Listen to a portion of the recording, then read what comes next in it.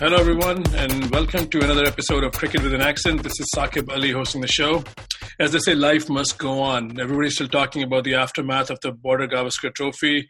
All the interviews, all the content is something still we all are tuning into. But as life goes on, England is already in India, and we are like 4 or 5 days away from the next test match. And helping me unpack the mood and preview the series, I have two special voices. Nakul Pandey is making his debut in Cricket with an Accent.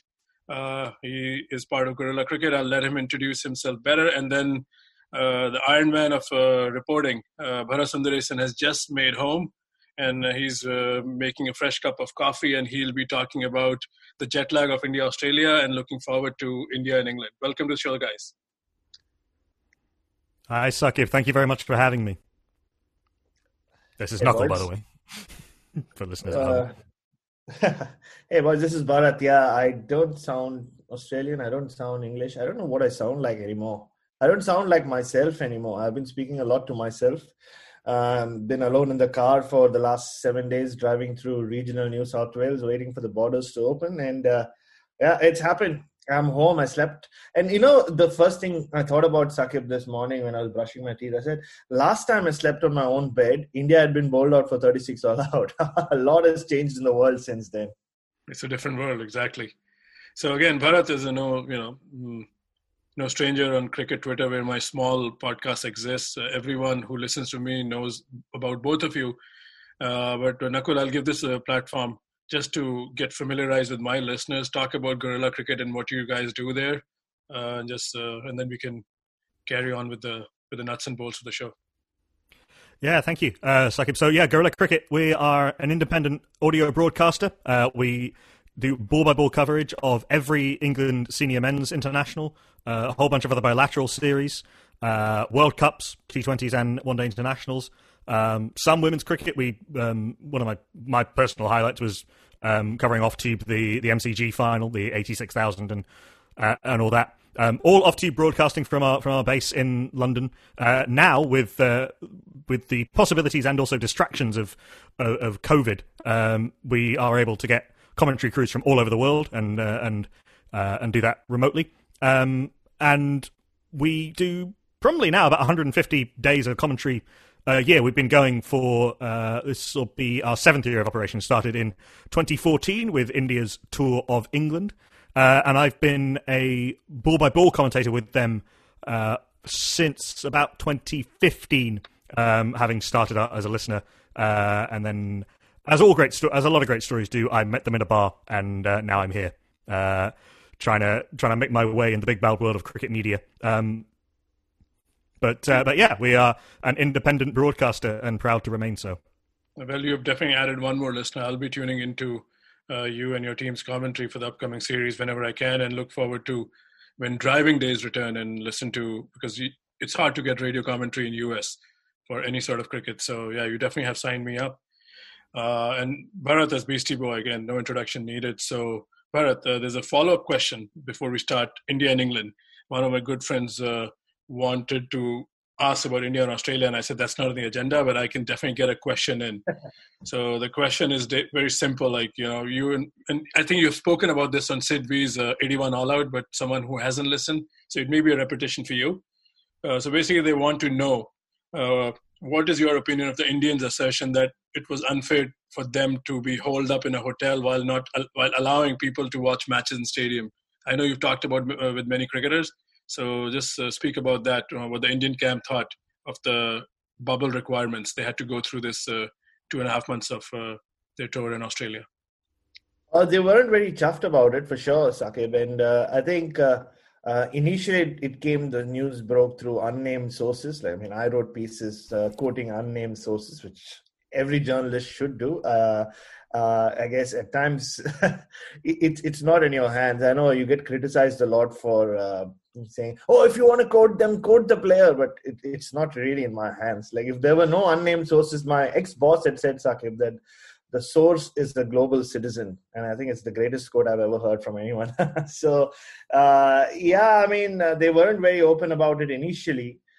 They used channels like me to put it out there. But now you've seen even R. Ashwin on his wonderful YouTube channel talk about, use the term animals in a zoo, which is what they kept saying they felt like, because they were made to play in front of 35,000 people or 30,000 people at times.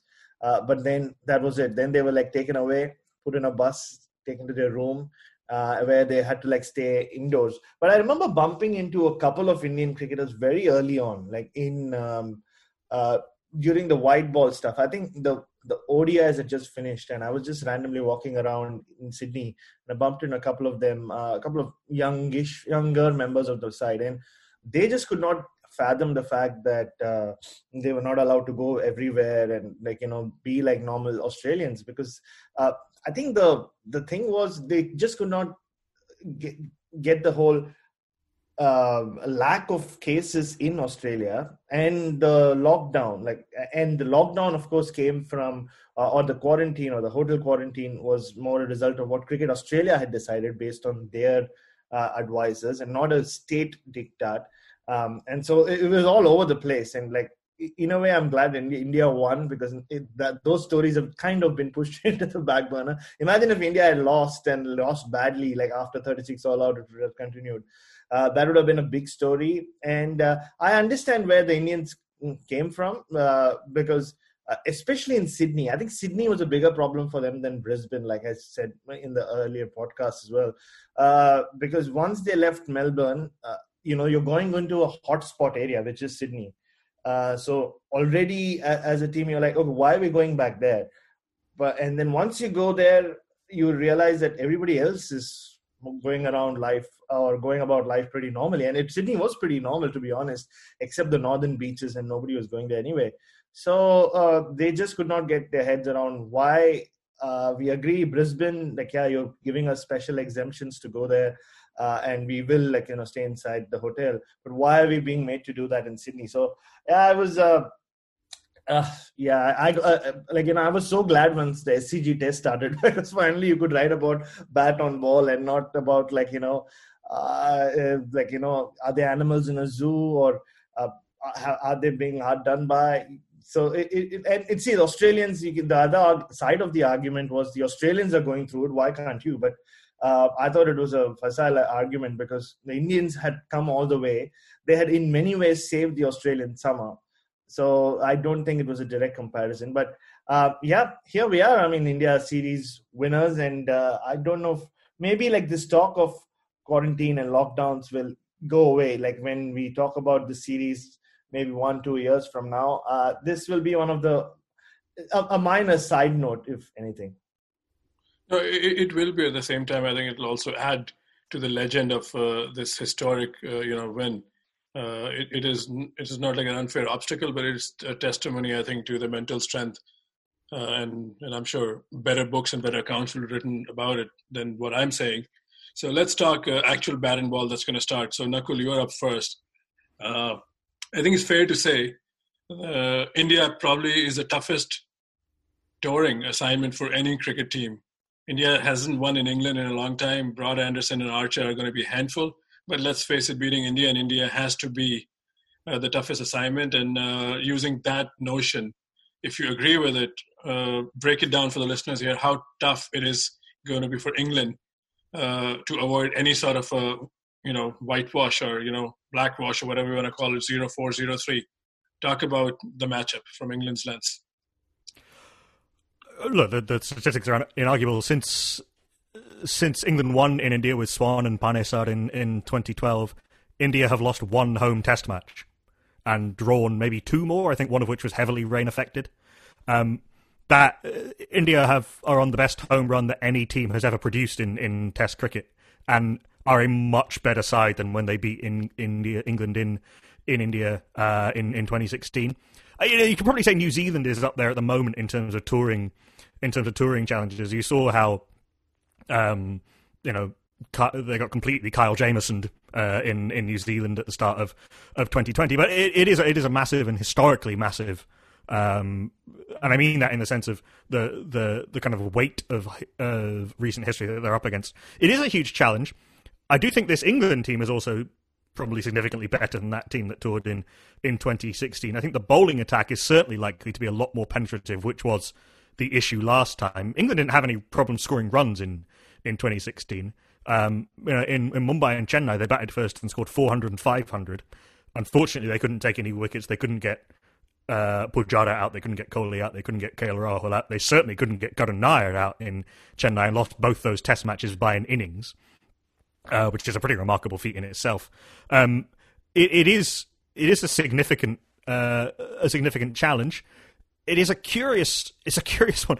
I think we may be about to see an awful lot of very good cricket, but a quite one-sided end result. So that's, I think, most people would think it's a fair assessment, but again, I guess that's why we lace up and these guys will lace up and we'll watch and things can happen. That being said, do you think the English rotation policy is going to be a popular one among English fans? Because in the toughest of tours, what's the mindset and what's the method behind this mindset? Why are you resting some of your best players? I'm sure you've come across this question. It's not a new one, but I think it's a very important one if you are an English fan. Even without COVID, this is a year that necessitates rotation for England. 17 test matches, a T20 World Cup, which is a big focus for England, as it should be, by the way. England could become the first team to hold both the men's ODI and T20 World Cup simultaneously. There's a chance to start building a whiteboard dynasty, which is hilarious when you think about it for England, given semi-recent history. But that is a chance, and that is something that should be gone out full bore, plus an Ashes series in Australia, which I think is a realistic chance of England winning that series, probably for the first time in a while, in Australia. Then you throw in a little bit of what Bharat was talking about how difficult that extra strain of bubbling and COVID restrictions and the fact that you can't go home and come back mid-series in the way that you used to be able to. You can't, for example, take a break between one-day international and T20 series, or between Test series and white ball series, and then come back again, as England have done. Like England have previously split the tours either side of Christmas, for example, and gone home, spent a couple of weeks with their family, come back. That's not possible this time. You have to be quarantining that entire time. All of that puts a massive extra strain, and a lot of these England players spent a lot of time in bubbles through last summer, through the IPL that's about to happen after this series. South Africa, which had to be aborted due to COVID restrictions. Now Sri Lanka. It will be negligent of England's management not to give this a fair amount of foresight, and they have. People were saying, "Oh, why is Johnny Bairstow being sent home after he's just scored runs in Sri Lanka?" That decision was made before England left for Sri Lanka. The decision to rest Ben Stokes and Jofra Archer was made some time ago. Rory Burns a little bit different because he's been on paternity leave. But Jos Buttler going home. Jos Butler's got a hell of a lot of cricket ahead of him. You could make a whole cold hard calculus that England have a much better chance of winning the T20 World Cup than they do of this series. Jos Buttler is massively important to that T20 World Cup side. And so you shape it that way. And England have the resources. Ben Foakes will not let anybody down. He's one of the best wicketkeepers in the world, and he won't be as destructive as Jos Buttler is, and I think Butler's a wonderful player of spin bowling in particular, but he's not going to let anybody down. Mark Wood, is another one, and Sam Curran, again, who are being rested. Curran's played the IPL. He's going to be playing another IPL. Mark Wood, we know how injury-prone he can be. It would be negligent not to give these guys some rest and to think about this and to make sure that none of these players get burnt out. I think Ed Smith himself said that they want to... the England head selector, they want to do this before something happens, before it becomes a problem.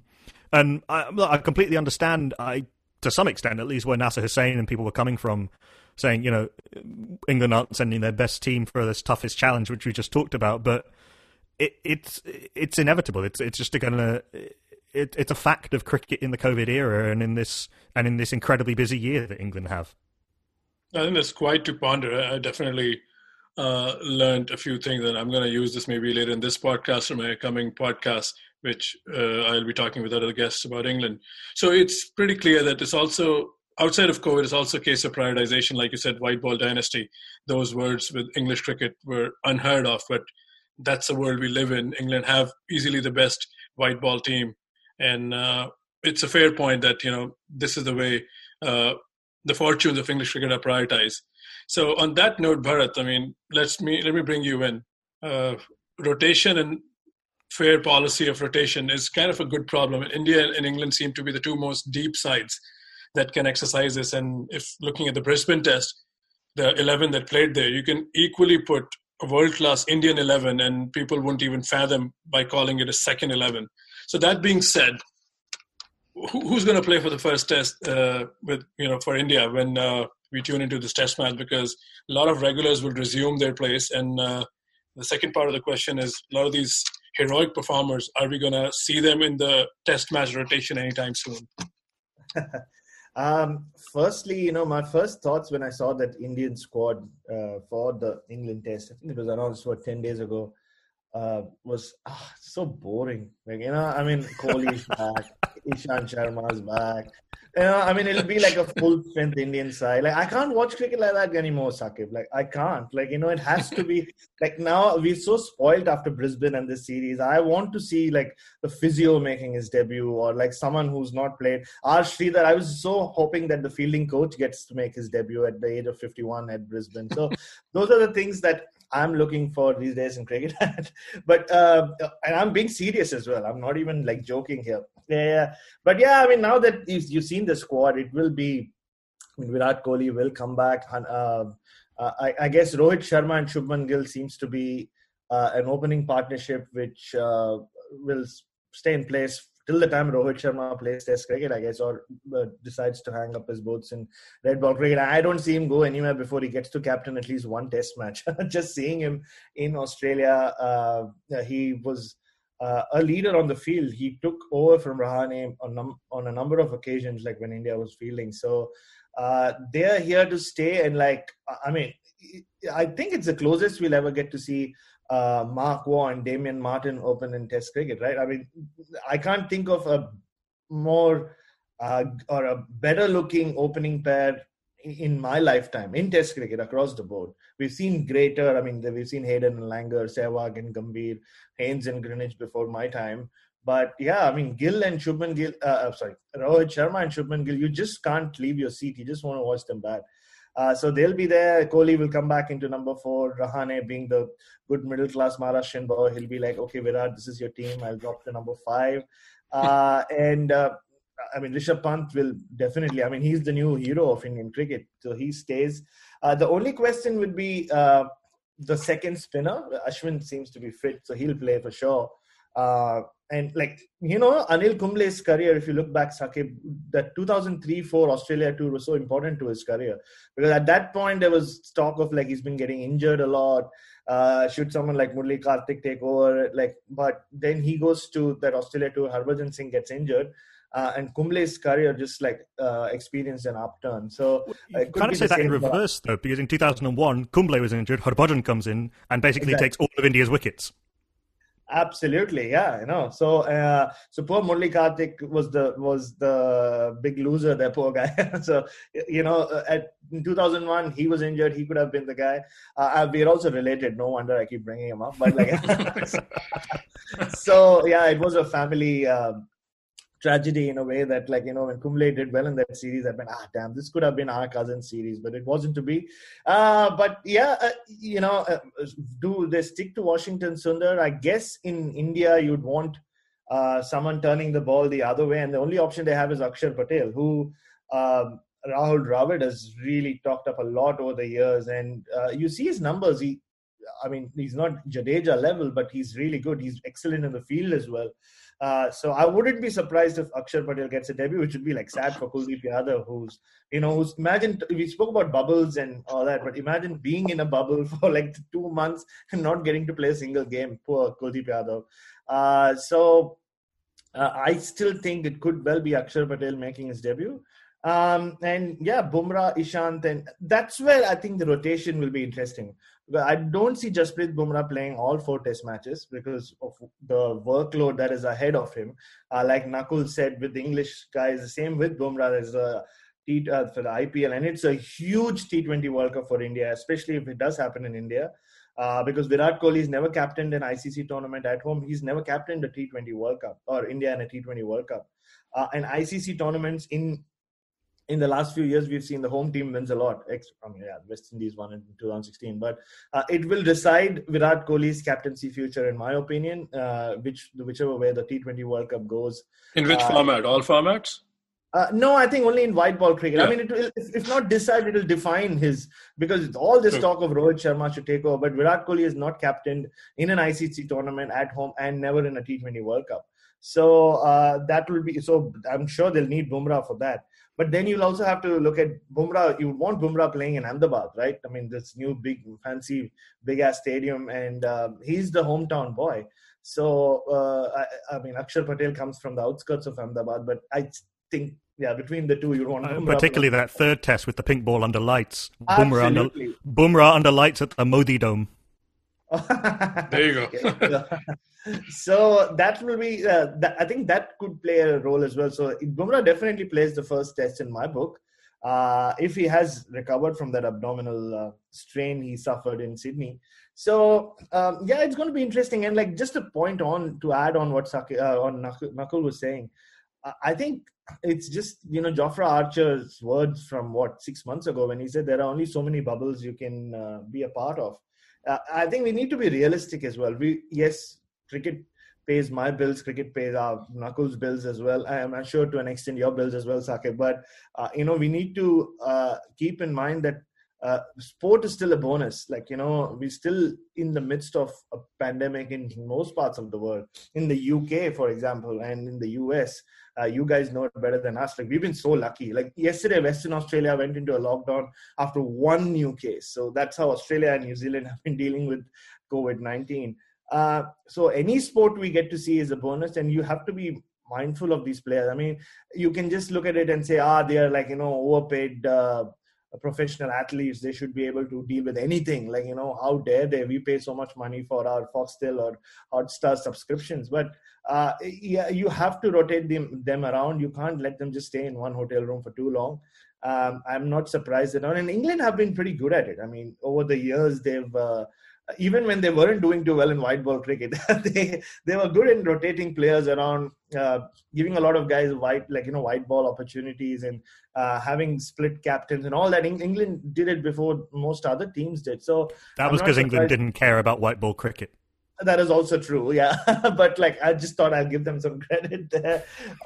And so they, if anything, are taking a bold step. And look, what India proved is, for years, teams have been traveling overseas with a full strength team and not winning. So this rotating people around and throwing surprises at the opposition seems to have worked. So why not? I think I'm sure that's not England's plans, but maybe it should be. Maybe that's what teams should do. Carry 2 or 3 net bowlers around, have a junior cricketer in the media or something like that, and just bring him in and play him. So I'm saying all this because I really did fancy my chances of a test debut as well at the Gabba. And there are a few Indian players who've seen my bowling action, and I remember R. Ashwin telling me in 2017, I don't know what your ball does, but just purely based on your action, you should be playing T20 cricket. So there you go. Yeah. Maybe we should start working with the physio next time. You never know when lightning can strike. Just do you not think there's any chance of India playing 3 spinners, playing Ashwin, Washington, and Kuldeep? I think this Indian team prefers going in with 3 seamers. And I know we'll talk about the pitches in a while. The only thing is, India in the last 12 or the last couple of years after that Australia series in 2017, they've been playing. They haven't given or dished out rank turners. But the only time historically India have dished out rank turners is when they think the bowlers are tired. If they think Ashwin is just the 2017 Pune test is a great example, because that test came on the back of India had played 3 against New Zealand. They played 5 against I remember writing about this. It was a home test every 2 weeks for 6 months.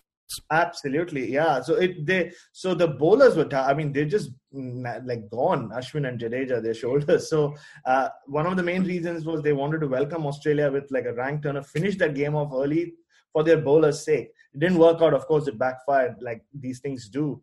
But I think that's the only reason I see them tinkering around with the pitches.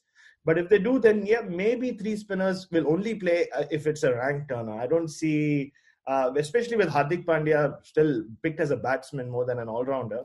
Well, actually, that was part of the reason I was thinking of it, because Washington and Ashwin are both bowling all-rounders, but all-rounders to some extent. You could bat them at 7 and 8 and not have too much of an issue. Maybe this is just selfish because I want to see Kuldeep playing again. I do feel sorry to him.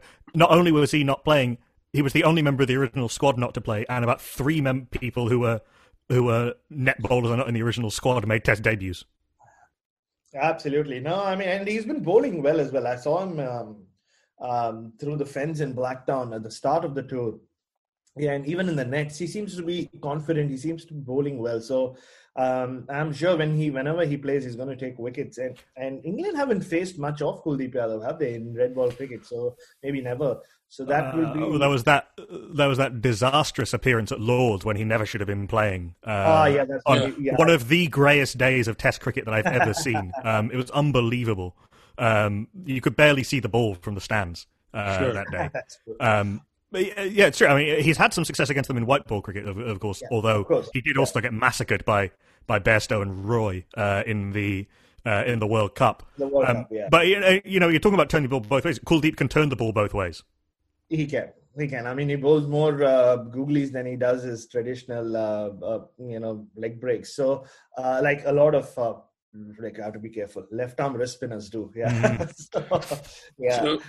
So I think Nakul made a very interesting observation, and I can feed that as a next question to you, Bharat. The Lord selection again. Virat Kohli's captaincy a lot of time is looked through the prism of his selection, and many have been, not received very happily by the Indian fans.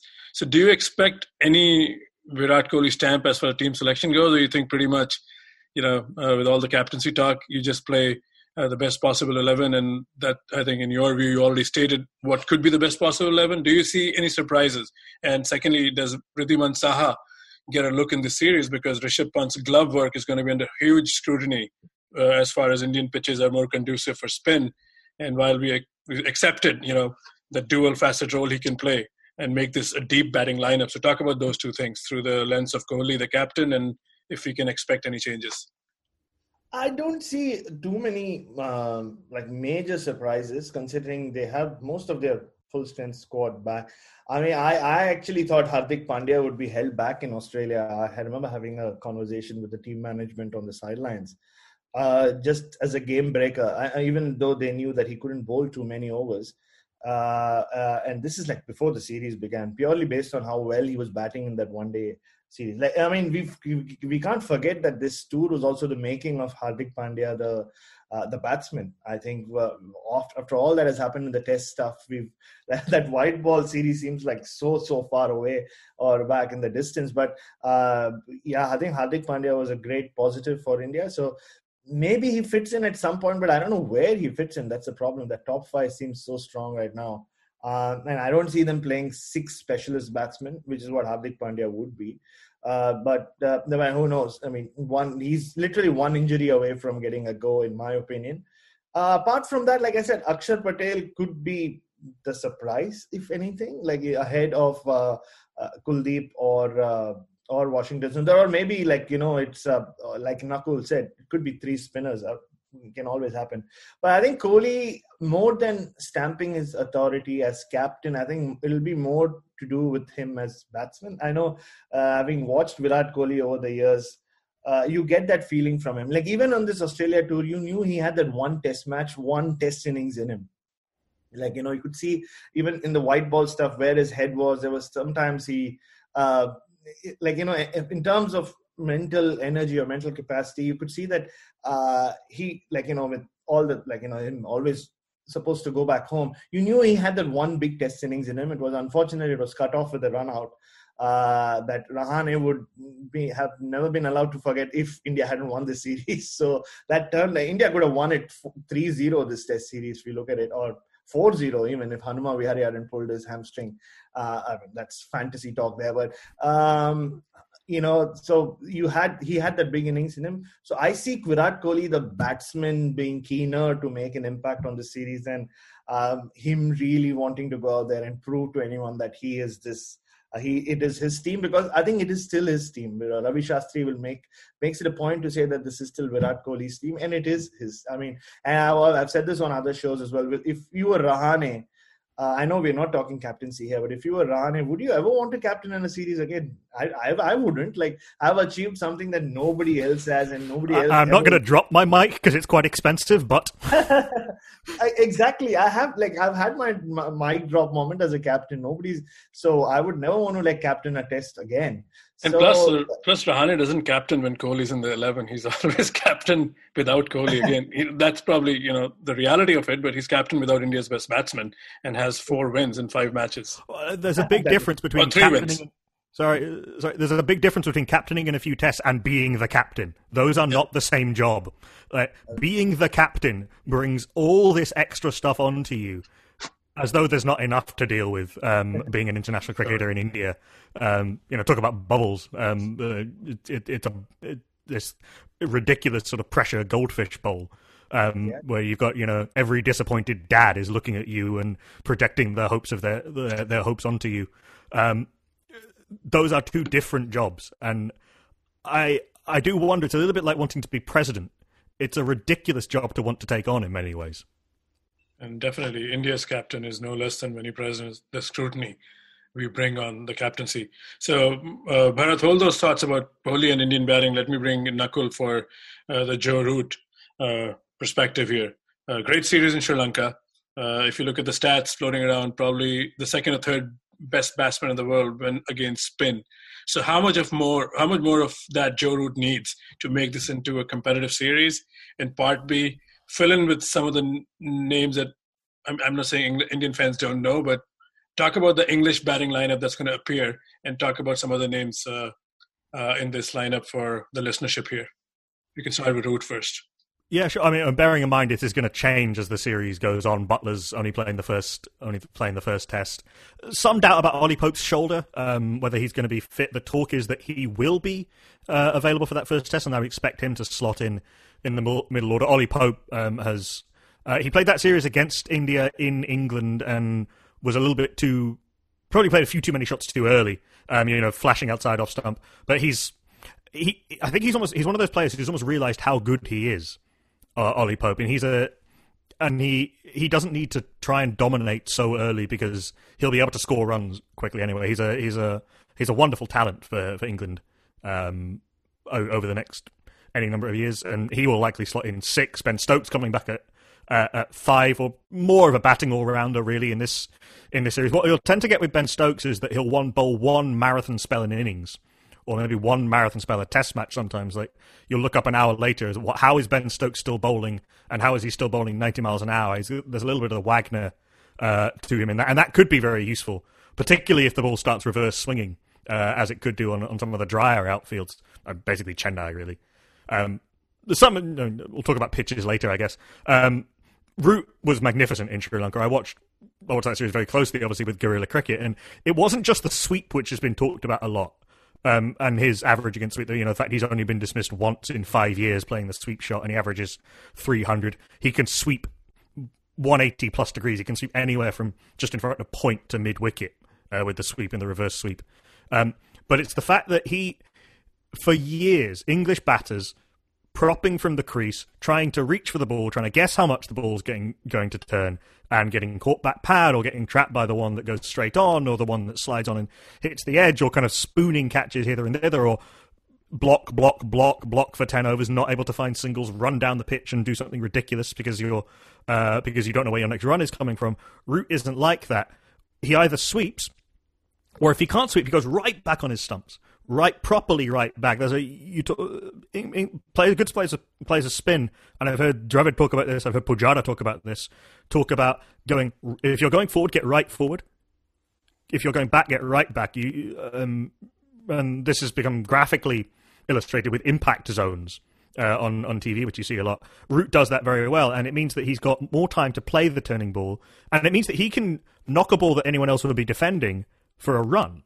He's got all these extra options, and this is something that he's slightly changed since in the 4 and a bit years since India last hosted England. He was phenomenal in Sri Lanka on pitches that were turning, and will turned more, certainly the second test, turned more and turned earlier than I think any of the pitches in this series will. Obviously, Ashwin is a class above Lasith and Buldenia, Jadeja to come back for the second part of the series, and Kuldeep turns the ball both ways, and Washington and Akshar a little bit more of an unknown quantity, relatively speaking.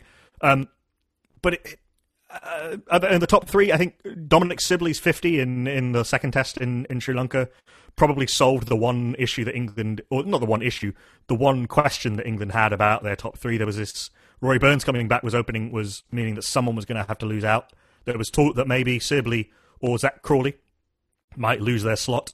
That doesn't look like it's going to happen now. I would say that Dominic Sibley, whose game is very set up for top of off English seam bowling, and he does it very well. He leaves very well outside off stump. He's incredibly patient. His thing is sort of like a sort of mini Pujara is, I'm not going to play that. I'm going to wait, but I'm going to wear you down. You aren't going to get me out bowling there. I'm going to wear you down. You'll bowl where I want you to, then I'll score runs, and I'll wear you down. And when you're tired, I will score runs. And his game has worked very well. It got him into this England team.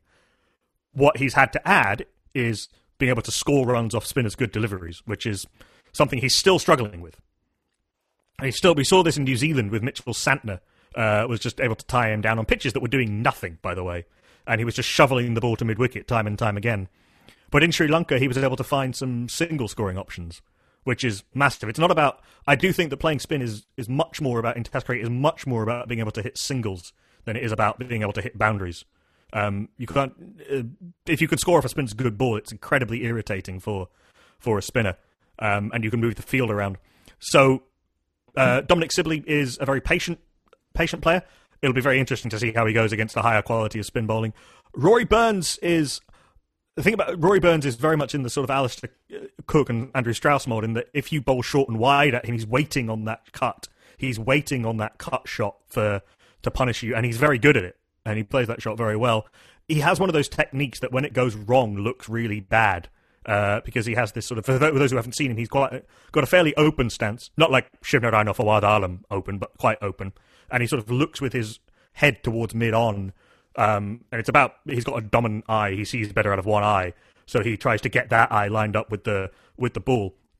And it looks unusual, but he's in a good position when the ball plays. And he and Dominic Sibley have scored a lot of runs in county cricket, and they've earned their way in through sheer weight of runs. Crawley's a bit different. Crawley's a potential pick.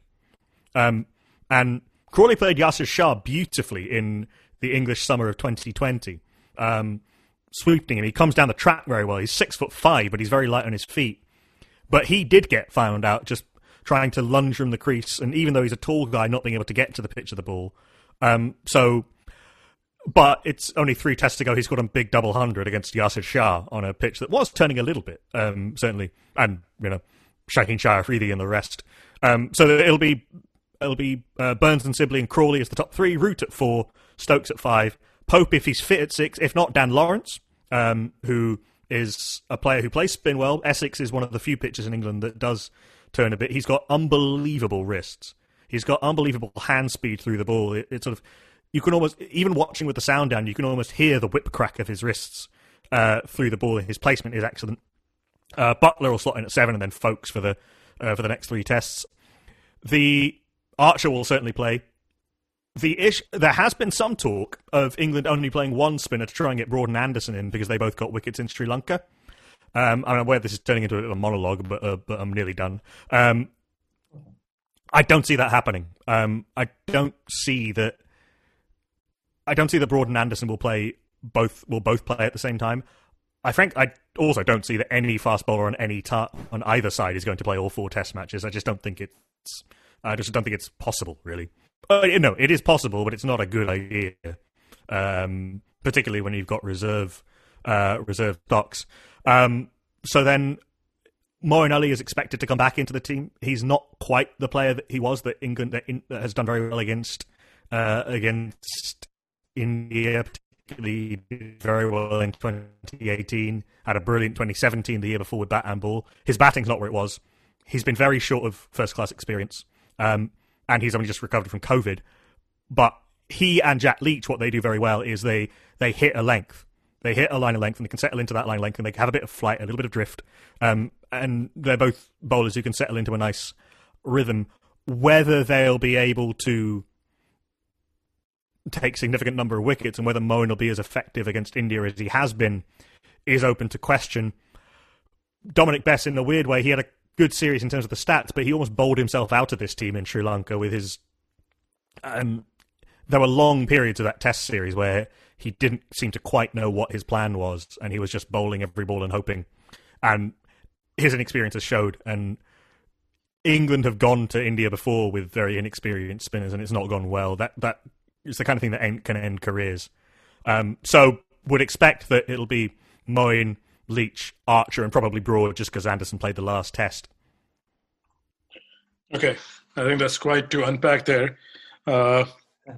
And I'll come back to you on some of the follow-up questions, but just to keep this conversation, I realize I overstepped in Bharat's response. He never got to finish my question about Rishabh Pant. It's glove work. So let's continue there, and then we'll talk about the Indian middle order. Yeah, I mean, if I could just, add to what Nakul was saying, about playing spin in India. I remember using this line in 2012 when they actually won there, when Kevin Peterson played one of the great innings by an Englishman on Indian soil at the Wankhede Stadium. To borrow from the Pink Floyd line, hanging on in quiet desperation was the English way of playing spin.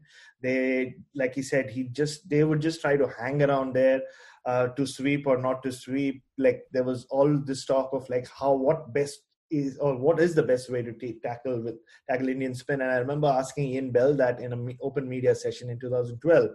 And he spoke about learning a lot from watching Rahul Dravid, because this was the year after Rahul Dravid made all those runs in that 4-0 loss for India in 2011. And he said, I learned a lot from watching him from short leg. And it was, like he said, about committing on the front foot or committing on the back foot. And though Joe Root has scored a lot of runs now in Sri Lanka, and Nakul was absolutely on the money there, very different class of spinners he'll face in India. And also the bounce in India is, especially in Chennai, Ashwin loves the bounce like he does in Bombay, is what will trouble the English batsmen, especially Joe Root, more than the turn itself. It will be slow turn, but it could be the bounce, because both times in Bombay and in Chennai last time, England batted well in the first innings, but then they just collapsed. They just withered away in the second innings, and that was the end of Alistair Cook, if you remember. The last time they played a test in India was in Chennai. Karun Nayan made that 100. And England still had a great chance of saving that test match, but they were done. They were gone by then. And Jadeja ran through them with I think he took 7 wickets. And that was it for Alistair Cook. So I don't know how much pressure there is on Joe Root, the captain, but England seem to be very happy with him. I guess it'll be decided after the Ashes when they come here. He's not won an Ashes series at home 2 years ago. And his captaincy will be a topic for a discussion maybe in 6 months' time, when it'll just be the three of us again, hopefully, Saqib.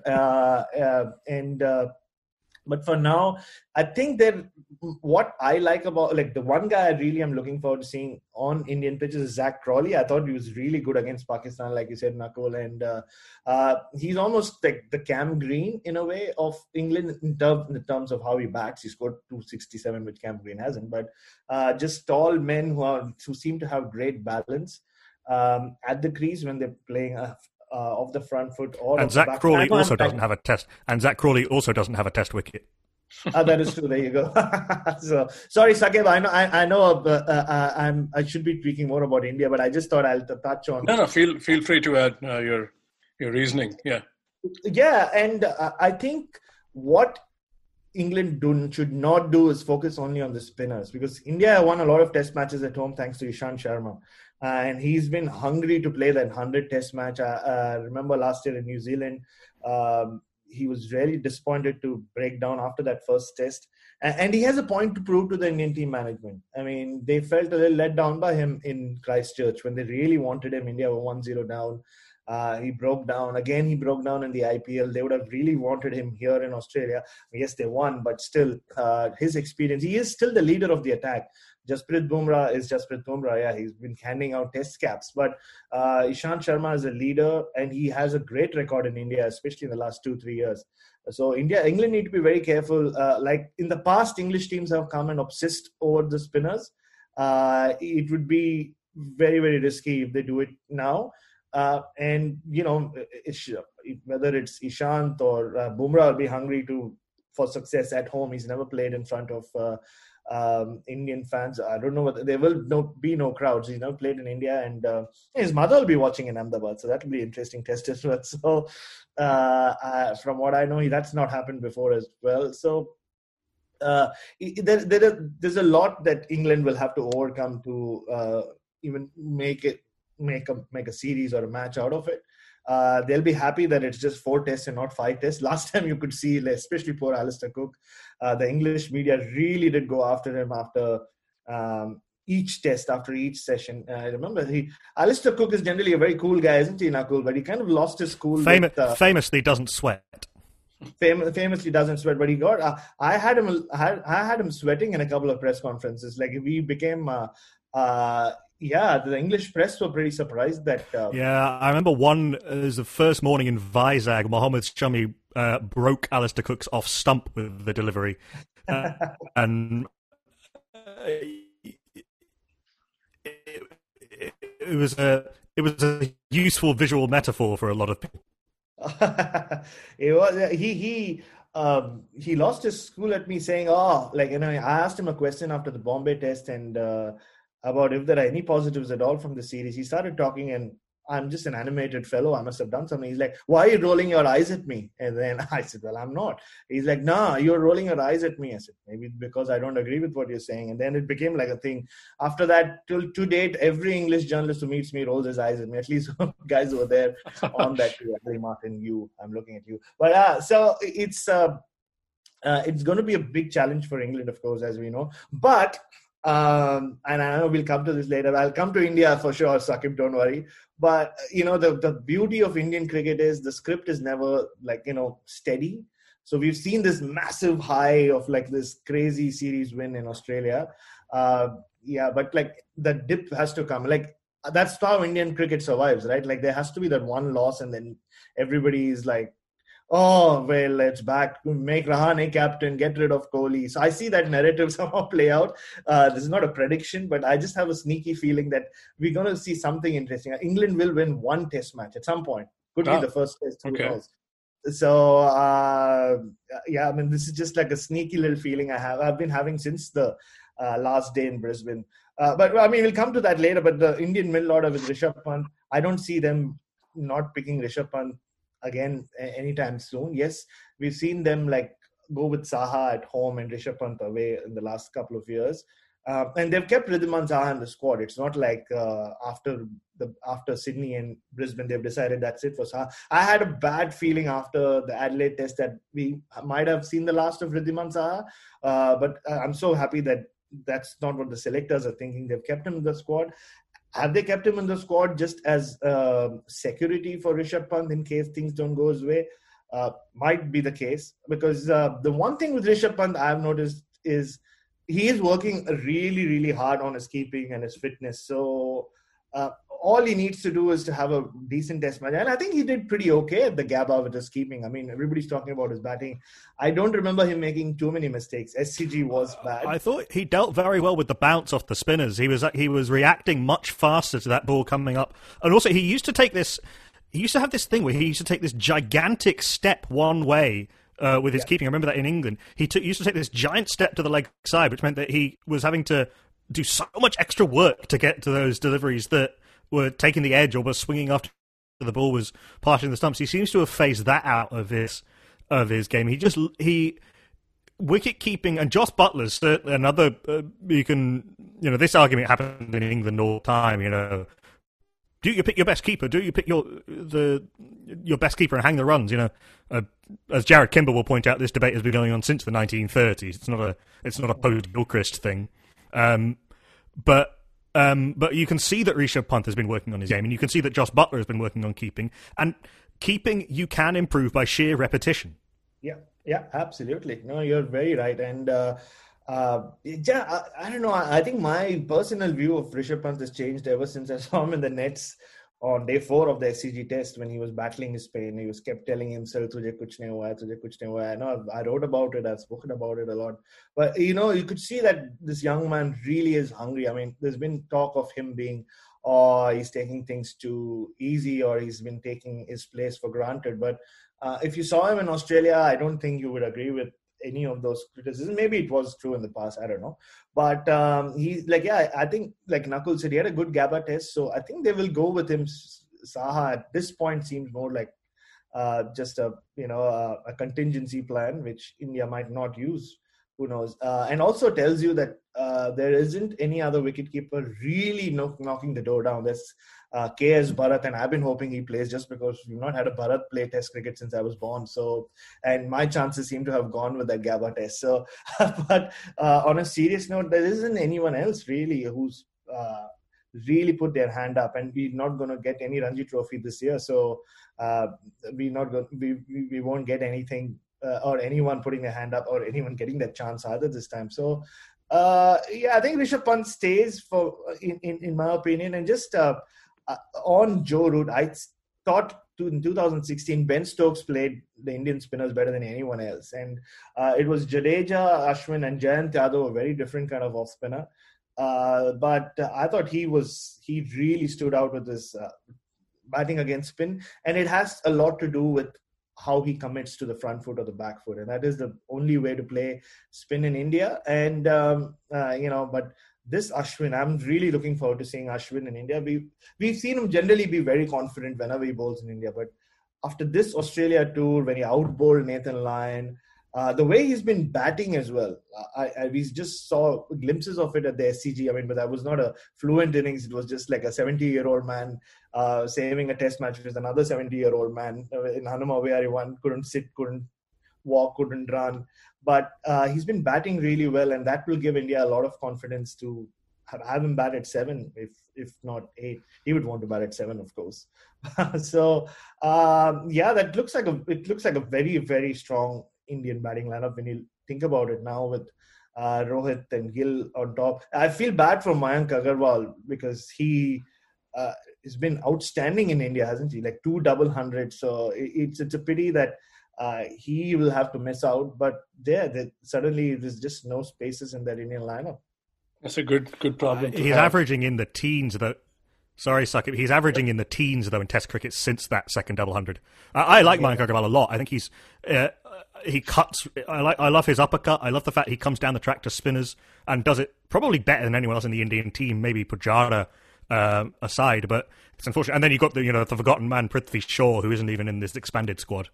Exactly, but I think it's good to let him go and play maybe some competitive cricket than just warm the bench. I think that's probably he's part of their long-term plans. I mean, I heard someone on Twitter call him, Pant, and Gill the next big 3 of Indian cricket, all 100 Test match guys, but these predictions are, early days. But if I were Prithvi Shaw's agent, and I know Prithvi Shaw has had quite a fair amount of experience in England because he went to school in England for a while in Merseyside, I would be looking to get Prithvi Shaw a county contract this summer. I think the Indian team management might not agree with you, because I think after that, purely, I mean, I think it'll be great experience for Prithvi Shaw. But after the first, I don't think it has so much to do with his batting, really. I think it is to do with his attitude to Test cricket, to cricket itself. Because I think after that Adelaide Test, what the Indian team management realized was he still has a long way to go to, like, literally be a cricketer at this level. And in terms of fitness, his approach to the game, they love having him around in the Indian team. Like you can see him. He's like a naughty kid. He's doing something or the other. He's at least ruffling someone's hair or being a bother to someone. He's singing. He's dancing. But I think he will go away and come back fitter. And a better fielder. I think, and I remember having a conversation with someone in the Indian camp, and if you look at Prithvi Shaw's life or his career, like I've seen a lot of him in Bombay, he hardly has fielded in his life. He's just scored runs. He's made 300s and 400s and 500s, like, from the time he was really, really young. And by the time he's done batting, he doesn't have to field. And Rizvi, the school he's played for, and which has produced all these cricketers, the Sarfaraz Khans, the Iqbal Abdullahs, and the Arman Jafars, and all of them.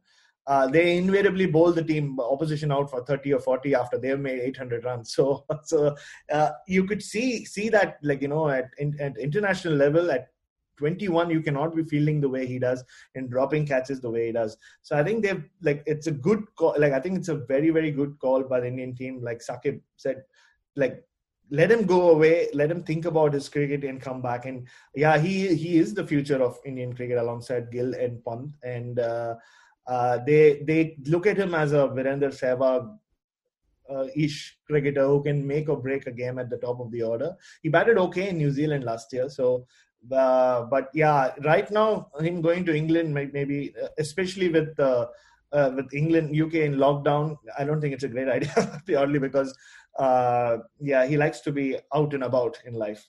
Okay. So I think we have close to 15-20 minutes left because I asked Nakul we can do an hour. I think we're already approaching that.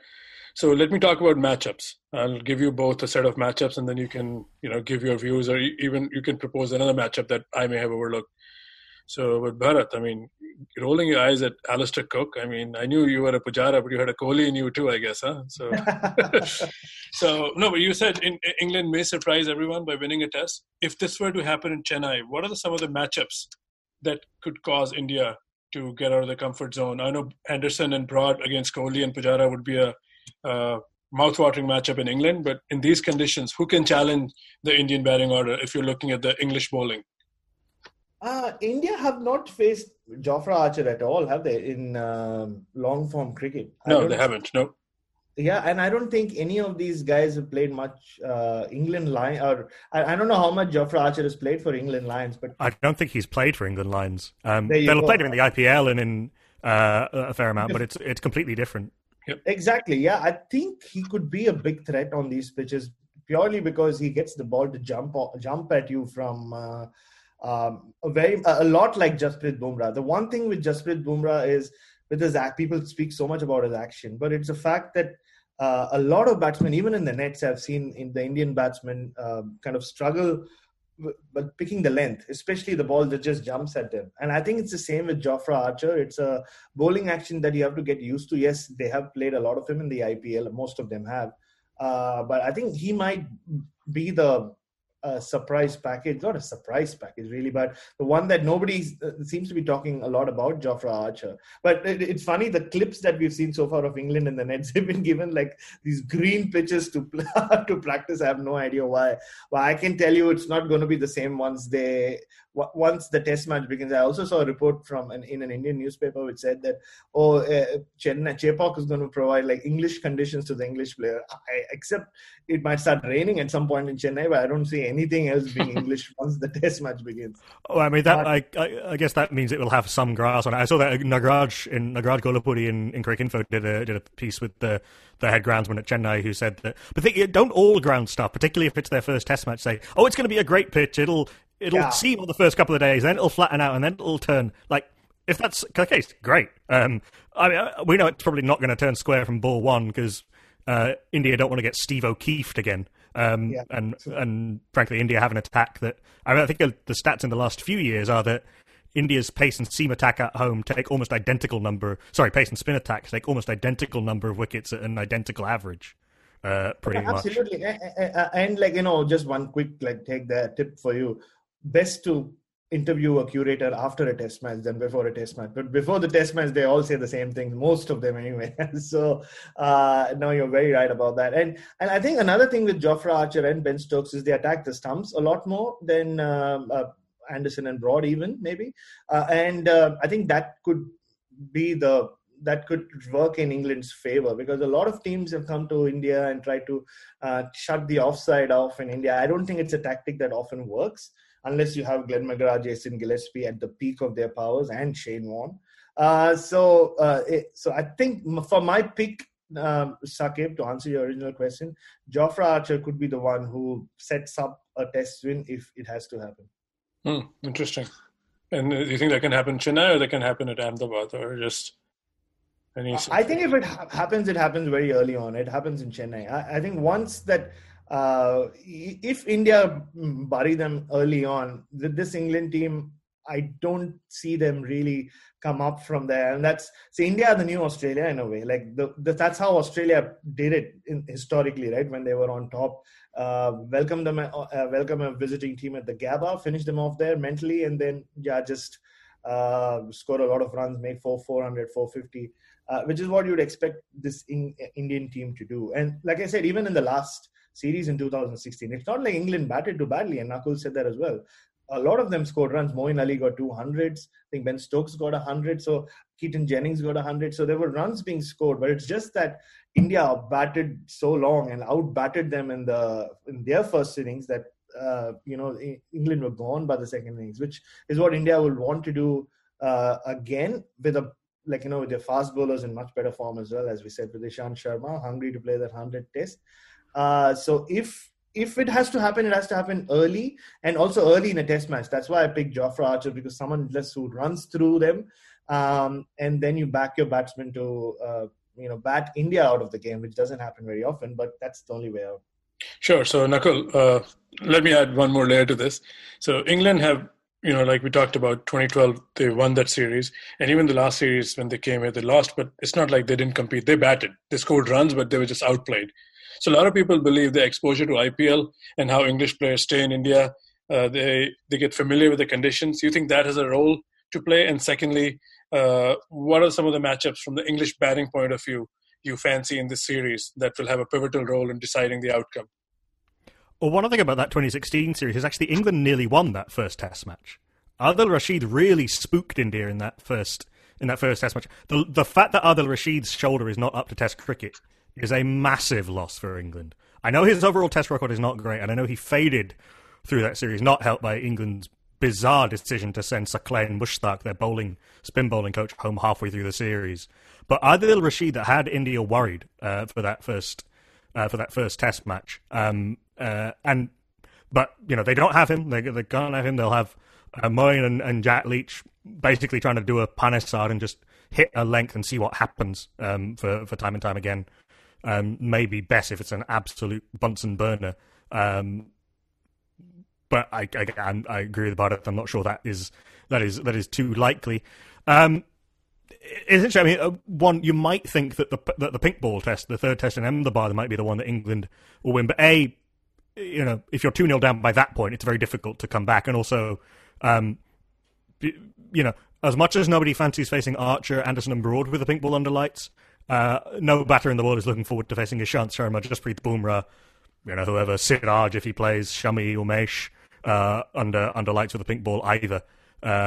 So I don't think that's as much of an advantage for England as people are making out. It is England have not in the last few years started well on overseas tours. They have had a bad tendency, even in series that they've won or drawn, to lose that first test and to basically sort of take a session to get into or a day to get into the series. And sometimes, as India found at Melbourne, 1 bad hour or 2 bad hours can lose you a test match if you're batting. In terms of the batting, Ben Stokes is, even with Joe Root back in form, there's an argument to say that Ben Stokes is England's best batter. His bat looks, 15 feet wide when he's defending off the front foot. He plays defensive. He hits straight drives for 4 that are basically sort of defensive shots that happen to miss the field. He waits on the back foot very well. He cuts. He can sweep. And this brings in the IPL. Ben Stokes has only ever had one good IPL. Really, he's not actually done that particularly well in the IPL since that first season for the Rising Pune Supergiant. But he has learned a few extra shots, and he's learned these extra gears. We saw it in Headingley. Without the IPL, of course, he can't reverse sweep Nathan Lyon over point for 6.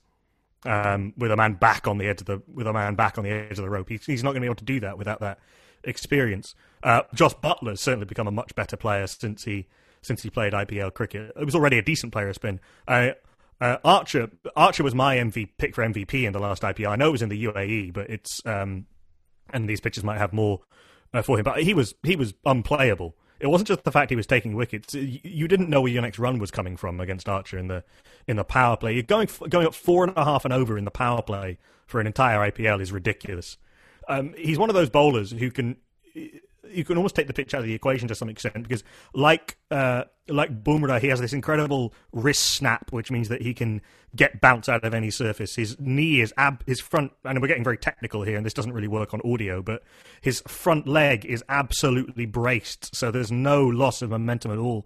He bowls his bouncer from slightly higher than most bowlers. I've heard international batters say that they can't pick Jofra Archer's bouncer, which on a pitch that's, a little bit like Mohammed Shami skids the ball through at this really awkward height and it's on you before you realise it's hitting the splice of your bat. Archer can do that. He doesn't have that ability to move the ball extravagantly away from the right-hander like Bumrah does, but he's a huge asset. And Anderson, who's had success in India in 2012, he was brilliant in 2012, backing up Swan and Panesar, and he's a much better bowler now than he was then.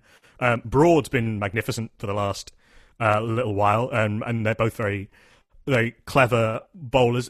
There won't be the let-up, there won't be the easy steamer you can score off in the same way that Woakes was pretty ineffective in 2016. He didn't do a great deal with the ball. That might be the case, which may well be the case that Woakes and Curran and Mark Wood and Ollie Stone don't get. I mean, they'll have to get a look in at some point, you think, but that could be a way for India to get some cheap runs, but a huge amount. I'm also very excited to see how Zach Crawley goes. I think he's one of those players who looks like he could be very dominant without really trying to be. But if Burns and Sibley and Crawley don't establish some opening partnerships and India are able to get into the middle order quickly, and then you're relying on Root and Stokes again, and Root's only just come back to form, it's a big problem. So I think Zach Crawley is a big player for India. Dominic Sibley, if Dom Sibley becomes a walking wicket against spin like he has been, if he goes like, I don't want to bring back memories of Ben Duckett for England fans, but who just became a cheat code basically. You get Ashwin onto Ben Duckett and he's out immediately, and it was looking like that was going to happen with Sibley. Root and Stokes we know are world class. You don't have to worry about that too much. It's that top three. And it is, as Bharat was saying, going up against India's new ball bowlers, against India's 2 or 3 fast bowlers. In that sense, which might suit England to some extent, but if the top 3 don't fire and if the spinners aren't able to give England some control, then it's a long series of the kind that can break people, like happened in 2016.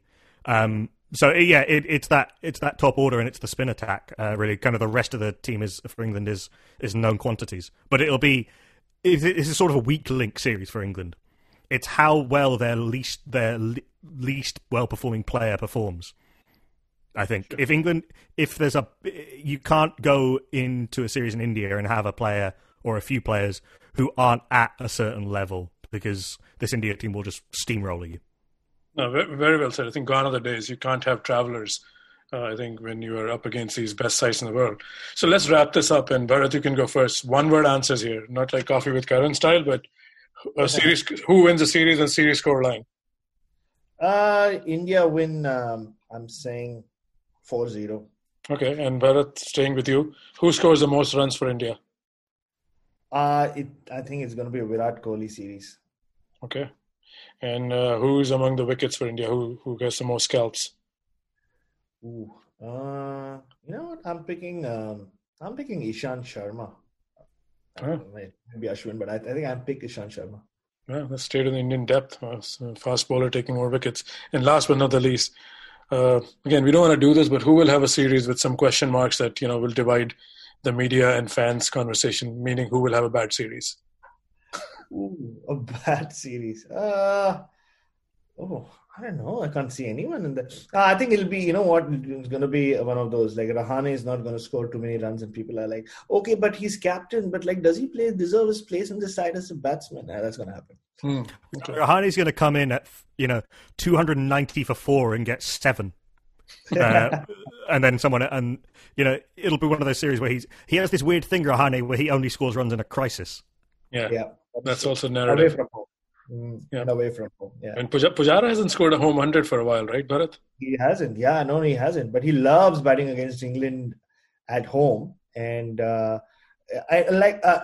know we've spoken a lot about it. I think it'll come down to England's plans. India won in Australia. Yes, we spoke so much about their personnel and like who played and who didn't play. But I think they won because of their plans. They outplanned Australia. Australia had one plan, and when it didn't work, you could see there was a tactical vacuum in the Australian dressing room. So if you want to win away from home, it has to be like based on your plans, and then you have the right people executing them, as cliched as it sounds. So I see England, if they have to win, they have to really do what India did in Australia, eliminate that offside, bowl at the stumps, and make the Indian batsmen face a lot of balls to score runs. That's the only way out. And that's why I think Jofra Archer and those guys might be a bigger key than even the spinners. But that wasn't the question at all. Sorry, but that's still very, very good insight. Yeah. And, but I do think though that it could just a narrative of Indian cricket. Like I said, it'll be about Rahane could be the guy who people discuss a lot, saying and then they'll go back to talking about he scored 100 in Melbourne, but like what was his overall series record? It wasn't so good, was it? That's going to happen for sure. Kohli and Rahane, that'll be the talking point. Short-term memory is our strength. And sorry. And also, I think Rohit Sharma will have a good series, and he'll also be thrown into the equation. Of course, how can we leave him out? First time we're seeing Virat and Rohit together. Remember, in a while. I can see Archer trying. If Archer tries to bounce Rohit Sharma, that'll be fun. I have this running joke on Twitter. I'd say, "Don't bowl short at Rohit Sharma." Every team does it, and every team they never learn. I know he got out in the pool once in Australia, but it's not a good idea. Maybe the bouncer will set up as a return tour when India goes there. Maybe that's when the dividends can be paid. It's even easier for him to play the bouncer on English pitches with a ball bounces more. Yeah. He's a phenomenal player of the short ball.